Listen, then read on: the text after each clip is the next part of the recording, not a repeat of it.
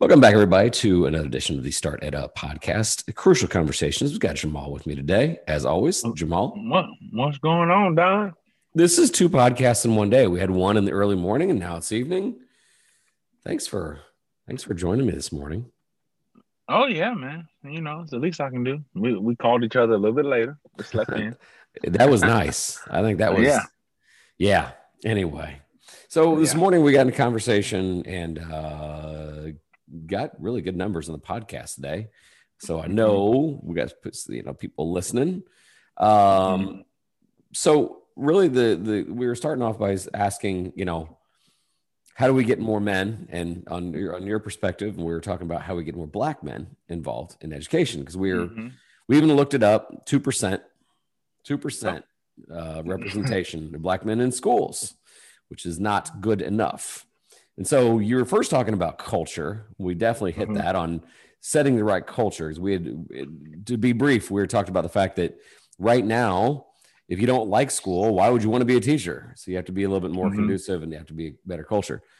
All right. So let's dig deeper on what are the incentives. Let's just say all of a sudden we start changing the culture. All right. What other incentives would it take for men, especially men of color, into the classroom?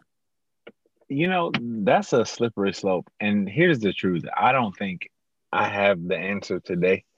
I have some ideas, and it's all theory. And, just to preface this, I'm a firm believer in practice driving theory. So I don't have enough practice in the realm of attracting masses of Black men to the profession. But I would imagine it would start probably in the third grade when we start to experience the failure of school. There are school districts that say, in the third grade is the test taking year, and it's really what they call the promotion year. And during that year, typically, research has also indicated that that's how prisons determine how many prisons to build, based on the data from the third grade test.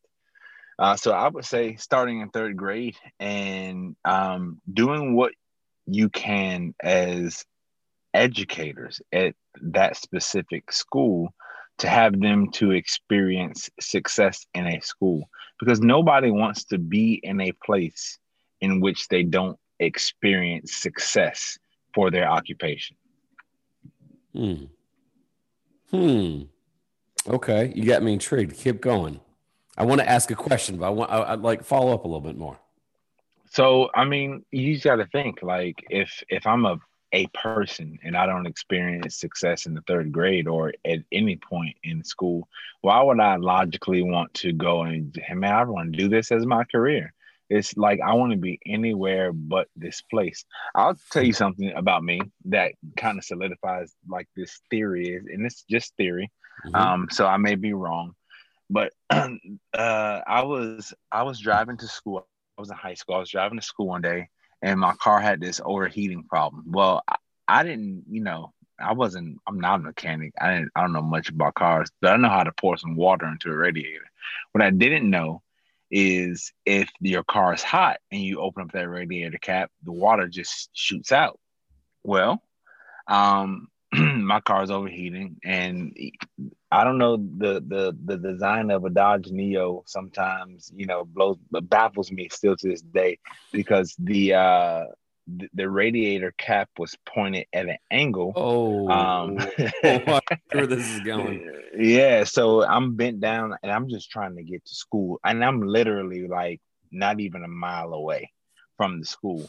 So I pull over. I'm like, I'm put the water in the car. When I get to school, it's gonna be good. And I think it was Valentine's Day too. Shout out to the girl who dumped me. Anyway, I open up the cap, and boom, all the water hits my face. Like I had some water in the car that was cool. I poured it on my face, and I just ride to school. When I get to school, I'm crying, not because like I'm just in pain, but just because I can't control my tears at this point, and like it's just running down my face because the pain is so excruciating. And I'm going into the office. I'm like, hey, can I get a pass to go to class? I'm literally trying to get to class, and the person in the front, the secretary, was like, are you okay? And then when she asked me that, my face just like lit up, and I told her what happened. They called the ambulance, and they had to put me in the back of the ambulance to have me not go to school that day, because I was like, my intention was to go to school that day. Even so much so to the point to where once I left the hospital and my face cooled down, there was still some time in the day, and I knew I could make it for the last period. I went to school. And it was Valentine's Day, and the girl broke up with me on that day because I didn't get her a gift because my face was burnt up. But I did. But I want to say, in the midst of that failure, and then I met Cynthia anyway, so it was just a win all the way around that day. In the midst of that failure, I had experienced so much success at school that I just wanted, like, that was the only place that I wanted to be.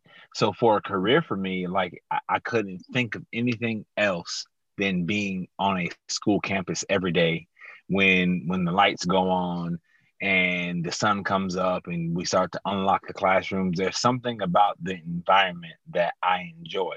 Now, you take your average Black student, do they have the same experience in school? Mm. Yeah, you'd have to answer that. Probably not.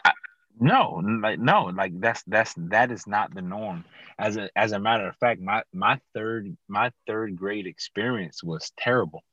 I got kicked out of class. I got put in a special ed class. And watch this, educators, all my ESE specialists that may be listening to this, and all of the principals. There was no meeting held for my IEP with my parents. They drafted up a piece of paper, and I don't think that they thought I could read. And I've shared this story many times. They handed me my IEP, and on the way down to the new classroom, I started reading that bad boy, and I was like, I ain't going in that classroom. I don't need an individual education plan. And I think the school counselor was shocked that I could read at that point. And for 2 days, I boycotted the classroom. I eventually went in there. I know, for seriously, I boycotted the classroom. And I just remember not having no deodorant. And man, that hallway was smelly. So smelly that when the counselor walked up like the second day to try to get me to go in the classroom, like, she smelled the musk and she was like, "Oh, that's terrible. What's that smell?" And I didn't say anything. I was like thinking to myself, that's me. But like, I just looked at it. I just remember that. But I boycotted that classroom for 2 days and I wouldn't go in. So finally I went and they said, listen, if you go in there and do good, we'll let you out. And they never let me out. They never let me out. So like, that was my third grade experience. So now you think the average person, do you think they're going to overcome that deficit in experience? Yeah. Like, it's not even like they did. And okay, but you end up being a teacher. So yeah. like we're like, what? So how we get more Jamals in the classroom? This is, man, if I had the answer to this question, like, me and you would be on a yacht right now. Well, but okay, then you can only speak to what you did, right? And what you did, what inspired you to go, I want to do this? The teachers, the white teachers that I had. Yeah. I mean, to be honest, because I think in my whole just student career, call it a career now, as my career as a student, I had two black male teachers, and black female teachers, I had one in the third grade.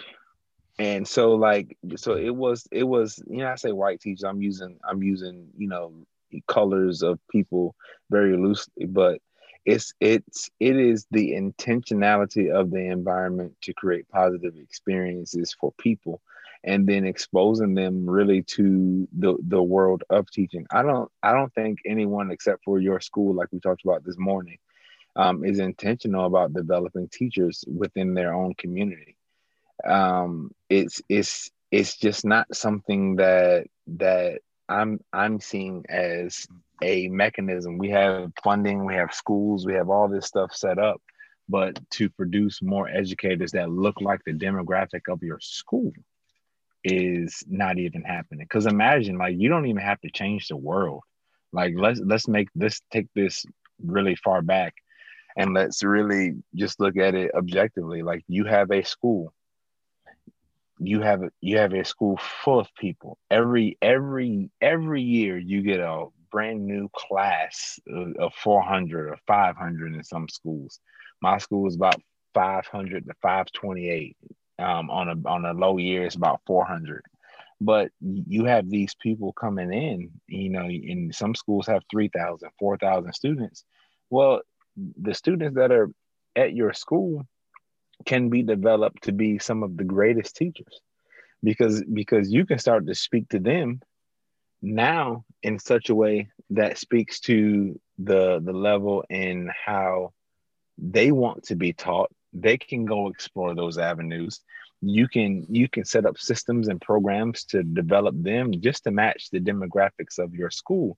And in turn, what's going to happen is you're going to produce more of what looks like the people at that school, which is extremely beneficial, because that's all of the research, but there is research that is significant that says when a student sees someone who looks like them in a leadership position within a school, they do X amount of times better than their counterparts who don't see a representation of themselves. Okay. So let's just brainstorm. Let's have fun with this. 3 things, and we're not going to get scientific, and we're not going to go too in depth.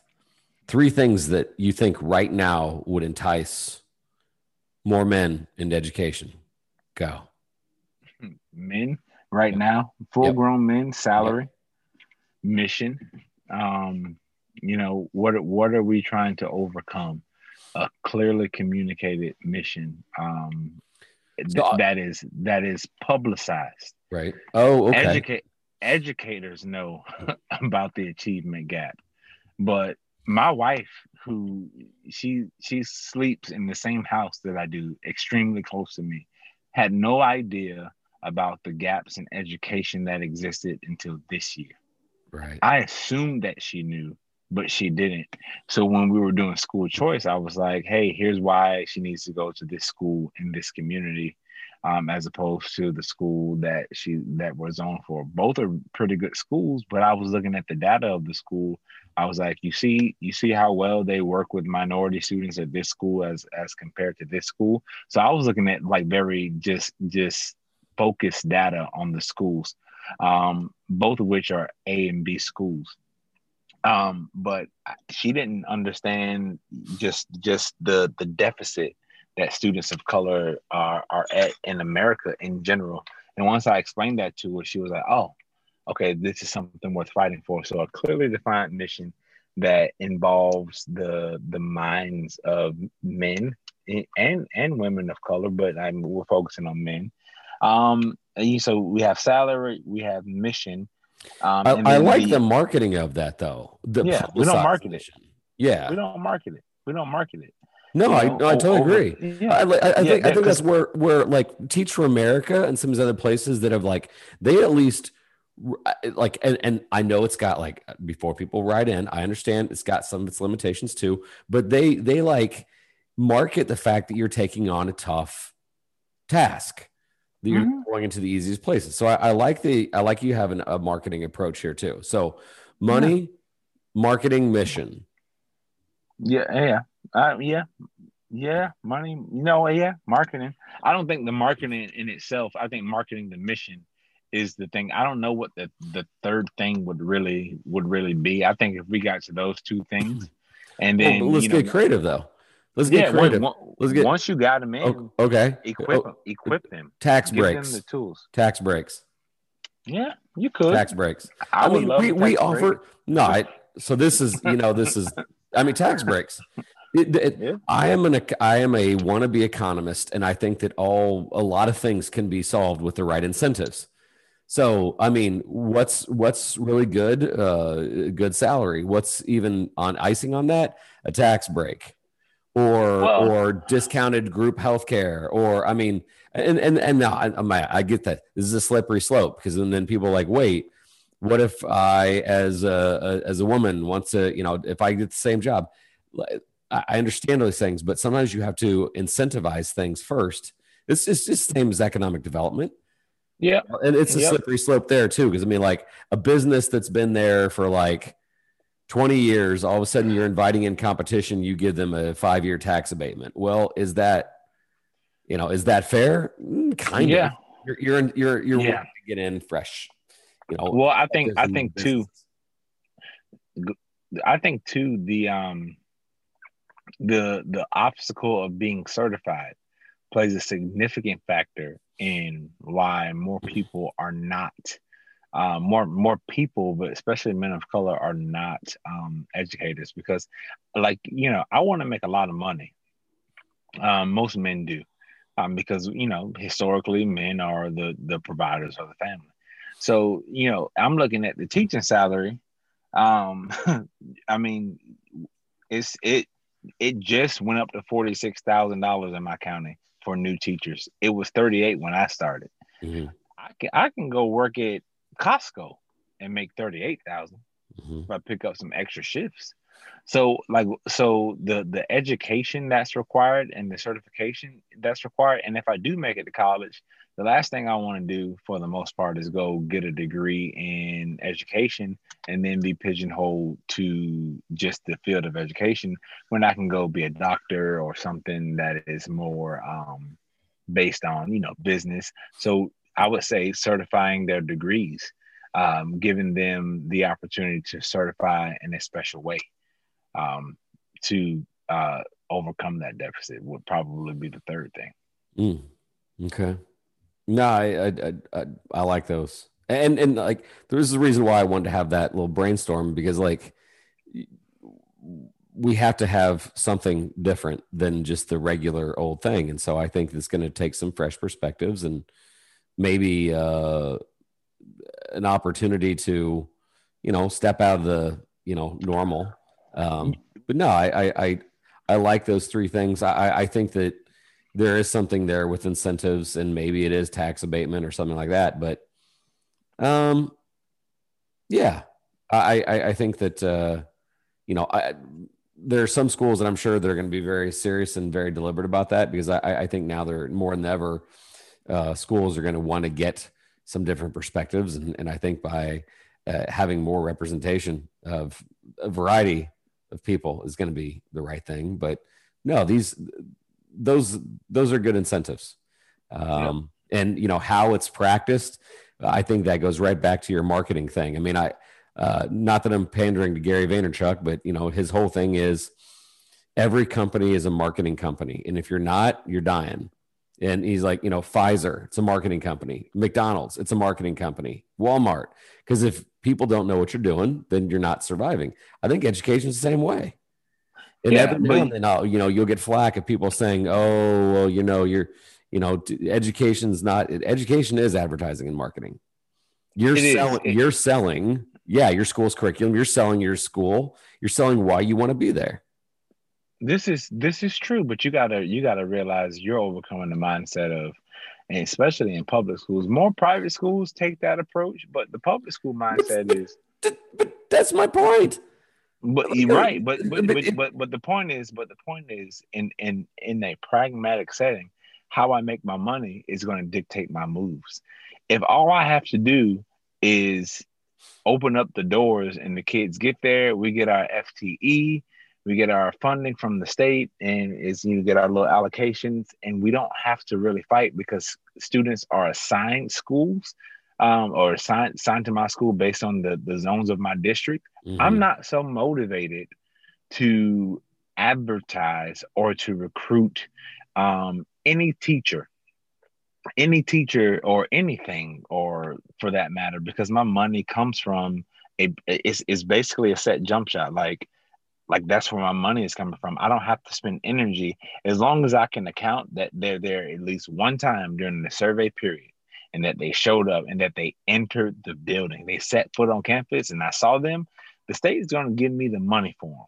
And then after the third survey period, they don't even check to see if the kid is still showing up. We don't lose funds. It's just one time within that little survey period. So the flow of money, whereas private schools, we got to send out invoice. We private school principals and directors have to send out that invoice on a monthly basis, have to continuously build relationships. It is important for private schools to have the number of teachers with master's degrees, the people who have special skills. Like those things are advertised to the public, so that way people will be drawn and feel comfortable sending their kid to an alternative setting that might not necessarily be accredited or have a different accreditation than your public school accreditation. So the way the money works is different. So if the money is different, then my approach to life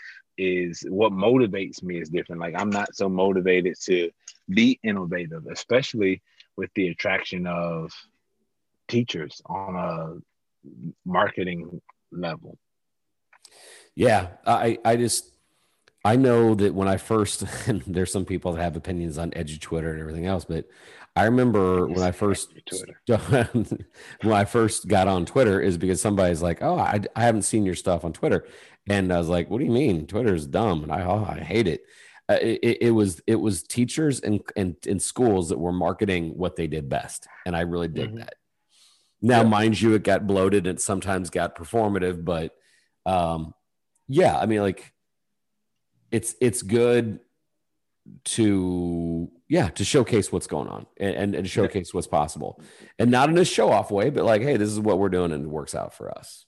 We should probably talk about marketing at schools at some point on the episode. Maybe we'll have to do that. Because I firmly believe that. I mean, like, and this is where the eye rolls began on, how much in some ways you know much how I hate Twitter and love it at the same time for the most part. I hate it.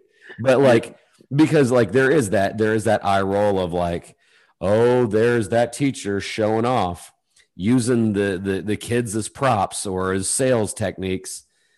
Hey, so do you want to talk about what's successful and what's working or not? Well, that couldn't work at my school. Okay. Then it's not for you.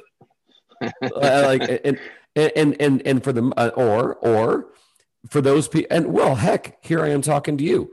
When we first met, there were some things that you're like, yeah, man, this wouldn't fly at my school. And I'm like, okay, what would? And we started talking. But I mean, that's the reason why we're still friends this day. We wanted to talk about it and make things better. And there's a whole lot of tear down on social media because like, I do get the cynicism sometimes. I do. There's some people that just, yeah. We'll save that for another episode. Yep. Well, Don, I think that's a good place to wrap it up. Yeah, man. I appreciated that. I appreciated the 3 M's. That was good stuff. And for that matter, 3 M's. What are the 3 M's? The money, marketing, and mission. Oh, money, marketing, and mission. Yeah. There you go. You had another one in there, but I like that. I think there is a lot more there. And yes, we should talk more about marketing, but I agree to get some more men in there. I think that there needs to be a deliberate messaging piece and that calling of, hey, you want to make a difference? Yeah. Be a part of the solution in your community. Let's make things better together. Here it is. And just by way of this platform, if you know someone or if you are someone who can, be a part of education, do it. Like just take the time out to consider the impact that you'll have on the lives of people. Like, the thing with teachers is, or educators, your thoughts literally impact and change trajectories, either up or either down. Yeah. So you have that power when you are an educator. And those who are holders of that power right now, just remember the significance of today. If you're listening to this and it's Friday, just remember who you are and what it is that you do, and that your very beliefs are going to either change someone for the good or change someone for the worse in their lives. Like you make that difference. Yeah. That's a great way to end it, my man. We went a little long tonight, but that's okay. It was a darn good episode. Oh, yeah. Love it. All right. Well, Jamal, you know this, and this is kind of the podcast. We're just talking amongst friends, but you know that I'm going to be taking a few days off. I'm going to log off for a while. So no 5:30 a.m. calls for the next 3 days, if you don't mind. Okay. So I'm going to be in another time zone, and it's going to be on the West. So it'll be even earlier for me. No 2:30 a.m. calls. So I'll call you at 8 a.m. Which is 5 a.m. where I'm going to be. Or wait a second. Right. Phoenix is on Mountain Time. Oh, well. Maybe my phone will be on. Maybe it won't. We'll see. That's you should text at least. Yeah. All right, guys. Thanks for joining us. Jamal, as always, appreciate you. And as always, this reminds you, opportunities are everywhere. We'll see you.